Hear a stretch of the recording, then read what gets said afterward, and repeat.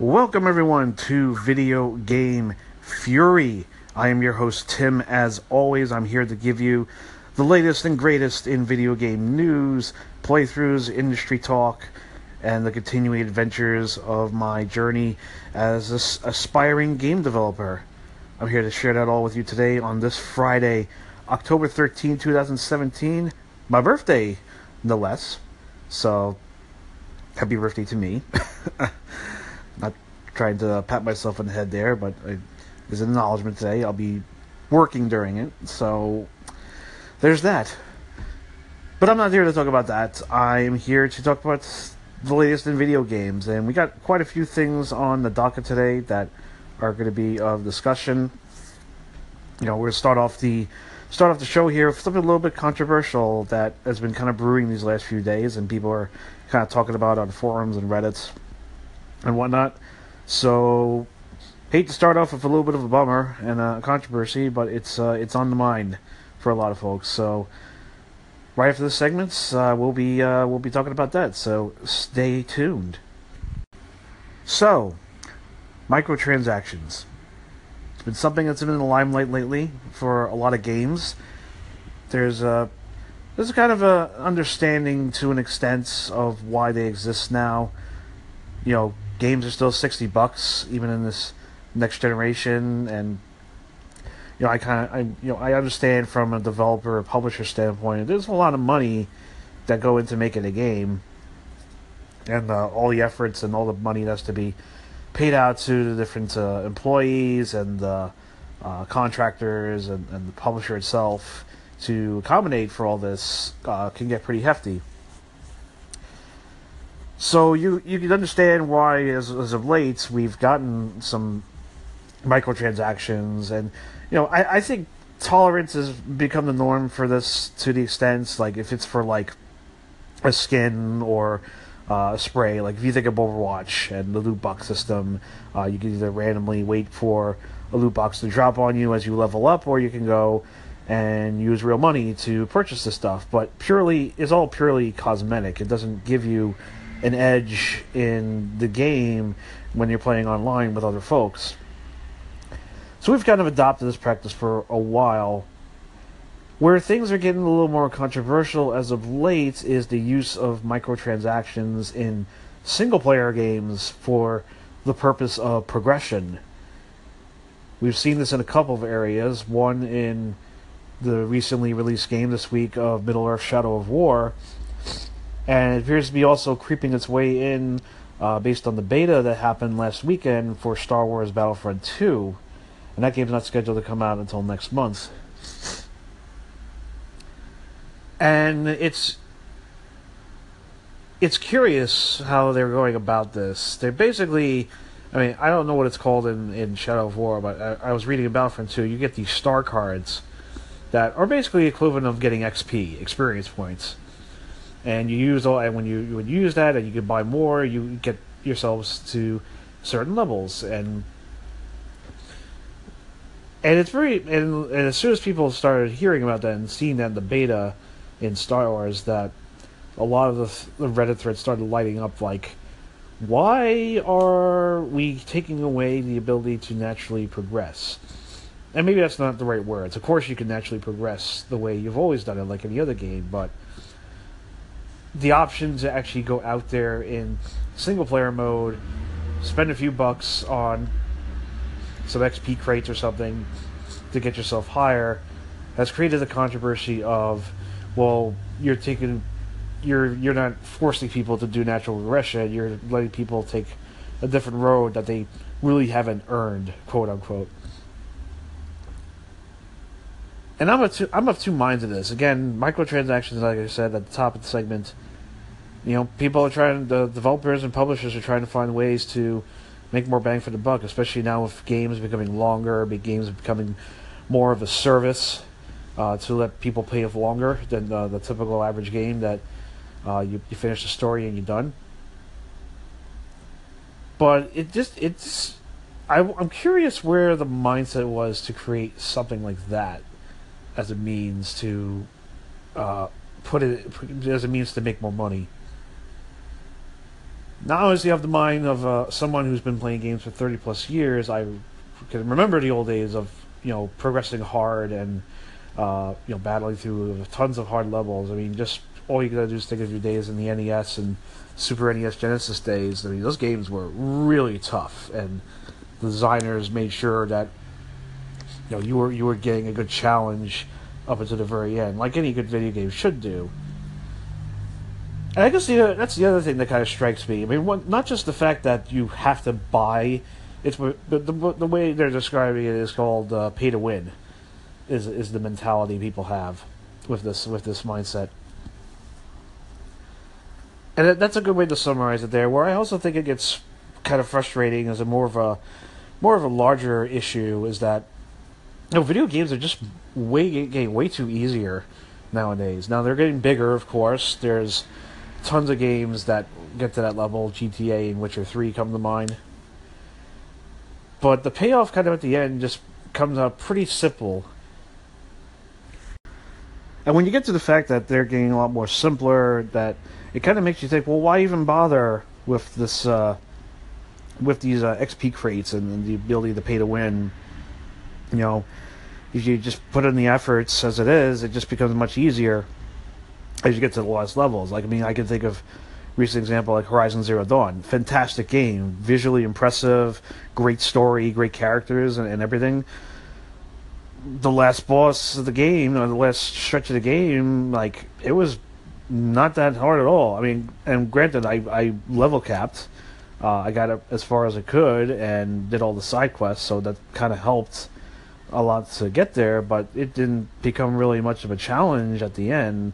And you've seen that just with a lot of today's current games, that the challenge level as you get towards the end is just not there anymore. And obviously, there's exceptions. You can think of Dark Souls and Bloodborne that come to mind as games that really challenge you from end to end. Cuphead is a recent example that I played real quickly that is a challenge on a level by level basis. So it really begs the question, like, why is this even needed? I mean, if we're going to keep going down this path of, making the games most casual as can be while, still taking advantage of the technology we have to make it visually stunning, is it even necessary to have this stuff? I mean, and of course it speaks to the main issue that everyone has that I could agree with is like, hey, you're getting into a game because you want to be a part of the story that's being told. You're interacting with it. You want to build with it, like any good role-playing game or action-adventure game would have you do. You cheat the system by, by introducing these crates, these loot crates that are all about getting experience points to give an advantage over another who's already putting in the hours and efforts to get to this point, and someone else is just slapping down money to get it. Now, in a way, in that sense, I mean, Star Wars Battlefront 2, its core is going to be multiplayer. I know it's got a single-player story, but I'm sure that's just a small chunk of the gameplay that's going to be in it. So, I guess I could see a little bit of where the EA and DICE is coming from when they're making this. Shadow War just doesn't make sense to me. It's primarily a single-player game. I hear there is multiplayer elements where you can storm each other's castles, but I don't see a need to introduce this pay-to-win philosophy in a primarily single-player game. It just doesn't click with me why Monolith chose to go with this route. So I don't know, guys. I hope this is not a trend that's going to have other developers and publishers follow. I just don't think it's healthy for the space we're in. Games, like I said earlier, games are here because we want to be challenged. We want to naturally progress with the characters and go through this journey with them. Like any other, movie or TV show that we're watching, we want to feel what they're going through as well. Just don't see paying to win as a means to help each other. As much as it may give the developers and publishers a financial benefit, I just don't know in the long run it's going to help anybody. It might really damage the trust that consumers like us have in these guys when it comes to the games that they're delivering to us. So we'll have to see how this plays out. It's a very interesting thing that's cropped up nowadays. Um, and like I said, I really love to know what the publishers, developers were thinking when it comes to coming up with this concept. Let me know your guys' thoughts too about this. Leave a call in on the show if there's any thoughts you have on the matter at hand that maybe it is a good thing that maybe I'm not thinking about. I'd love to hear your feedback on that as well. So we'll see again. We'll see how this plays out, but I'm not sure it's a good trend. We'll just have to see. Was checking out my news this morning, and I came upon a game that seems to could be underrated hits here that I think people should keep on their radars. It's a game called Underhero. It's supposedly a 2D RPG, and it's developed by a small studio for people like Paper Castle Games. Basically, it looks like it's playing off the inspirations of Paper Mario and Undertale. What I liked about this premise is that it's an RPG, more of a side-scroller, based using timing-based combat, which is where the Paper Mario kind of influence comes in. You basically go about fighting enemies, and you have to time your attacks to the cue of music as it's going on. And obviously, the better you string those attacks, the more damage and effects you can achieve. The premise is interesting too. Like it's basically saying it's in a fantasy world where the hero has actually failed in his quest to defeat the big bad villain. And now it comes out that actually one of the villain's henchmen is teaming up with the hero who passed away, his magic sword, to take on this particular bad guy. A lot of I checked out the demo quick. It's definitely got a lot of comedy and satire to it. And don't be fooled by the graphics. I mean, the graphics kind of come off as something that could easily come off as a mobile game, like very kind of like shovelware-like. But I think this is something that will, catch people's eyes here. It looks like for now it's on Steam or coming out on PC. You can go check out the demo. It's available on itch.io called Underhero. So I'm going to check that out there. It's got a very basic premise, very nice little animation style that could be kind of appealing there. But it's something I figure I keep on the radar. There looks like a lot of good mix of mini games and puzzles and side quests on top of the platforming combat, and the story's got a nice little satirical beat. A nice change of pace too, being a villain henchman. When they were even saying here, like, because you are a henchman, you have actually access to all the different villains, like headquarters and bases, where you can just interact with everybody there. You could even choose to attack them if you want. They won't attack you when they see you because they think you're one of them. But if you choose to make the first move, well, then all bets are off. So that's a nice little hook on an RPG standpoint, where the book's been switched. It'll be curious to see why they have this henchman turn against his former master in the story, but that will be probably more fleshed out as they get closer to release. So go check it out. Underhero is the game. You can check out the trailer on YouTube if you want to check that out. And the demo again is on the itch.io sites for your playing pleasure.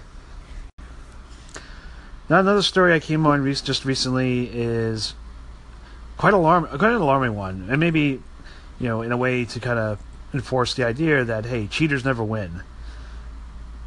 Came about a story from Epic Games here saying that they had went out and filed a lawsuit against two players who were apparently accused of cheating in the latest Fortnite Battle Royale mode that came out a few weeks ago.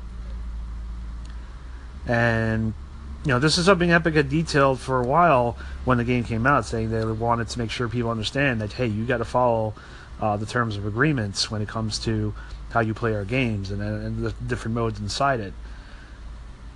And I guess they weren't joking around when they caught a couple guys cheating in the game here. The players, they're being called Mr. Broom and Mr. Vraspier, are being accused of violating the terms of service and the end-user license agreement by cheating in the Battle Royale mode. And more specifically, they're saying that the cheat is accused of modifying the game and infringing on Epic's copyright. And it's interesting, too, that one would think they just randomly pick them out of an audit or something here, like an IRS audit, if you will. But apparently it looks like the two guys were associated with website they found out that actually specifically aids cheaters. And it looks like they are going to be facing up to $150,000 in charges for statutory damages based on the violation agreement, presuming they are convicted. Epic went out and wrote a statement on their blog saying, "Let's be straight for a second. Nobody likes playing with cheaters." The company has stated that it will ban thousands of accounts, but it will also be exploring every measure to ensure these cheaters are removed and stay removed from Fortnite Battle Royale and the Epic ecosystem. And apparently those measures are going to include litigation, as is just foretold here. Now, obviously, this is not the first story of a game company going out against consumers who are accused of cheating and pursuing litigation at them. There have been stories about Blizzard and Riot Games also doing the same thing, with varying degrees of success. But I think this is big. This is saying something here. This is Epic telling their community at large that we're sending a strong message against any cheaters or potential cheaters that are thinking about doing this. That this is what we are actually going to mean what we say. And that's a very interesting thing to see. I think we're seeing a lot of developers trying to crack down on the toxicity of online play, whether it's the cheating aspects of this game. You had the Overwatch developer guy come on to a video saying, "Look, we're gonna make sure that if you're not playing well in our environment and if you're causing a mess for our community and not making it fun to play, we're gonna put strikes on you." And we hate to do that because we'd rather be focused on making content for the game, but we can't because we got to moderate the community and make sure it's staying intact and fun to play. So there's a lot going on now. It's kind of refreshing to see the developers taking some time to really put focus on this. It was more back in the day. You just throw something out there in the game and just go have at it, with the occasional moderation for bad comments or something, or bad play. But and you hate to see them do it because the Overwatch guy's right. I mean, these guys should really be focusing on the content, building out the game, upgrading it, putting in patches. But they have to carve out a part of their team to monitor the online components of their games to make sure that no one is causing a ruckus and no one is violating terms of service. And unfortunately for these two guys, they are going down that road of litigation where they could be paying hefty fees as a result of this. So we'll see how that case goes here. But I think this story is a kind of a wake-up call for all of us. And, if you're thinking about pushing something our way that helps us be better players, but at the same time is against the company's policies, it's these guys are serious when it comes to pursuing this stuff. So keep yourselves in check there, and we'll just see how this story plays out. And guess what, guys? We finally beat the Destiny 2 campaign. Woo! What a grind. So I'm all done with that. I beat Gaul. I'm sure there will be some kind of variation of him coming up in the raid. I don't know because I'm not that far yet. But if it's anything like Taken King, the way that ended, where Oryx, became a much bigger enemy to fight in the raid, I would not be surprised, especially with the way the game ended, that Gaul comes out in some shape or form that way too. Kind of very excited to get to that. I'm looking forward to getting together with my clan at some point to work on that. But for now, campaign's done. Like I said in the last show, I mean, gameplay-wise, Bungie knows what they're doing. Very tight controls, great shooting, especially if you got headphones on. Just the sound of your guns going off. I got some sweet little submachine guns at my disposal, and the clicking of the bullet sounds when you pull the trigger is just so sweet to hear. I know it sounds like a very minor detail, but I think those little details count, especially when you're going like an all-out war, first-person shooter type of game. Story-wise, though, it was fine. I said it before, it kind of was like Vanilla Destiny with the first one. Maybe a little bit better, a little more focused.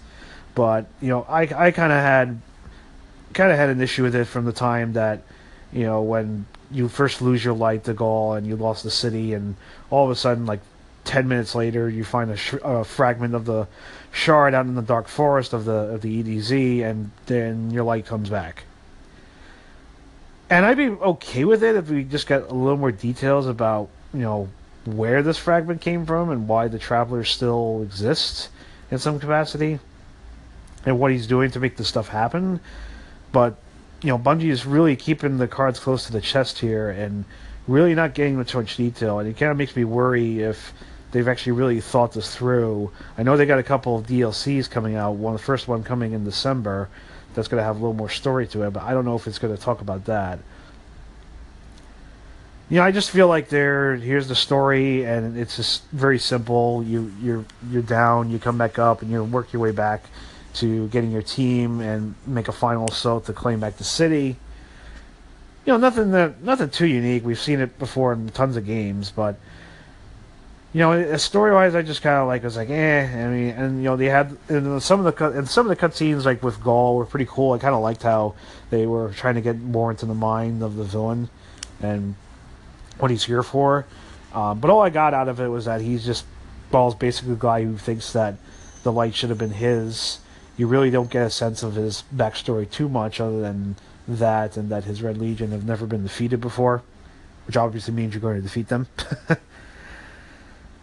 And they had the guy. A lot of the chunks of those cinematics with him also involved the speaker, because he kidnapped the speaker who speaks for the Traveler.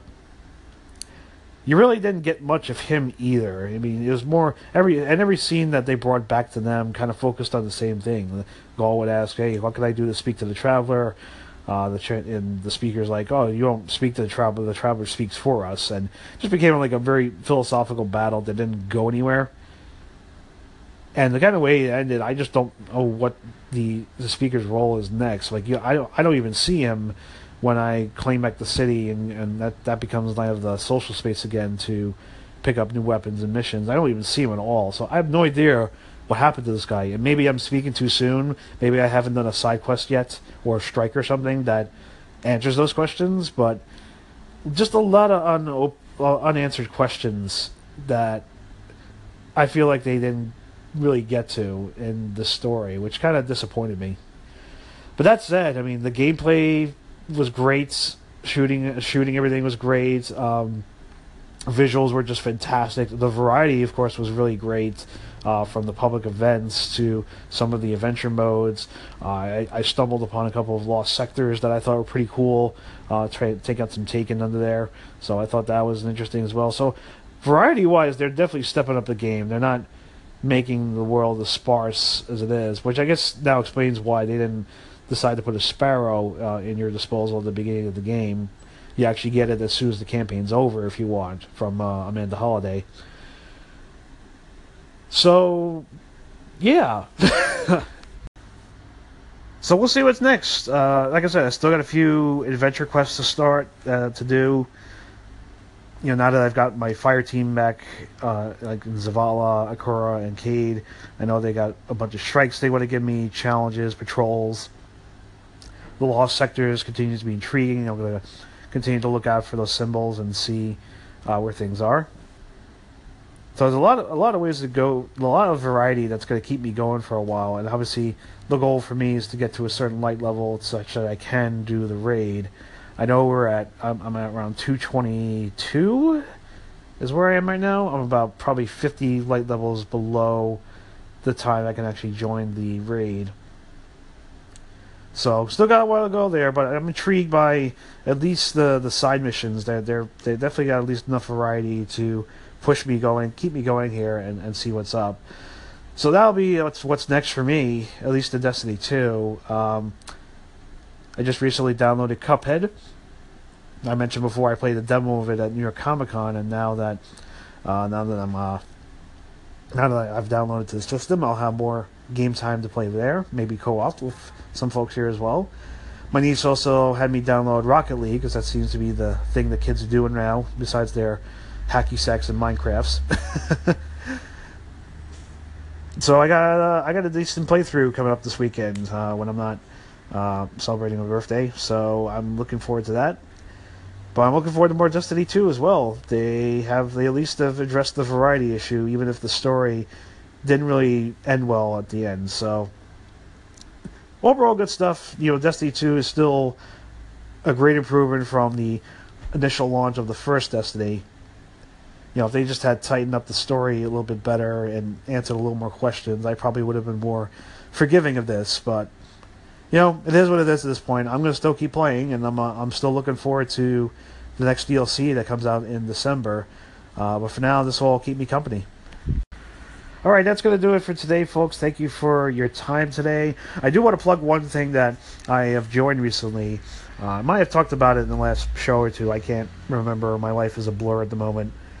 But I have joined, I work at a company called Salesforce, and they have a group called FragForce that it's all a bunch of gamers, PC gamers, console gamers, tabletop gamers, VR gamers, and they are part of a nonprofit called Extra Life, which is all about doing gaming marathons for the purpose of donating money to local children's hospitals. It's something that really intrigued me, and I couldn't turn down playing more games, and I figured why not use those abilities and playing games to further a great cause. And I love kids. I've worked with kids before in youth groups and so on. This is something that's kind of near and dear to my heart, and I figured why not combine the two efforts into something worthwhile for the community that and the hospitals that are doing what they can to take care of kids' pediatric needs. So yeah, I've joined it up here, and I just wanted to let you guys know that, because I know there is a couple of gaming marathons we're setting up. Extra Life has declared November 4th to be game day, so they're hoping a lot of people can stream and do their marathons and take donations as each group kind of tries to hit their goals for the year. We are coming up in the end of the year, of course, so that's why they're probably doing this. So yeah, I just wanted to get that out there for you guys, that this is something that I'm joining. I think it's really cool. It's a good use of the game skills to kind of help out with a bigger cause than myself. And I'll give you guys more details as I get closer to that date. I'm not quite sure how I'm going to plan that out. I've honestly never streamed any games at all online, like a Twitch stream. So this is all new to me. I'm open to any tips you guys have about how to set that up, if there's anything cool that you think that could be done to stand out. But I think for now, just going to look forward to kind of learning how to set that up and prepare for this day, because I think it's pretty cool to do. Plus, I got so many freaking games to get through.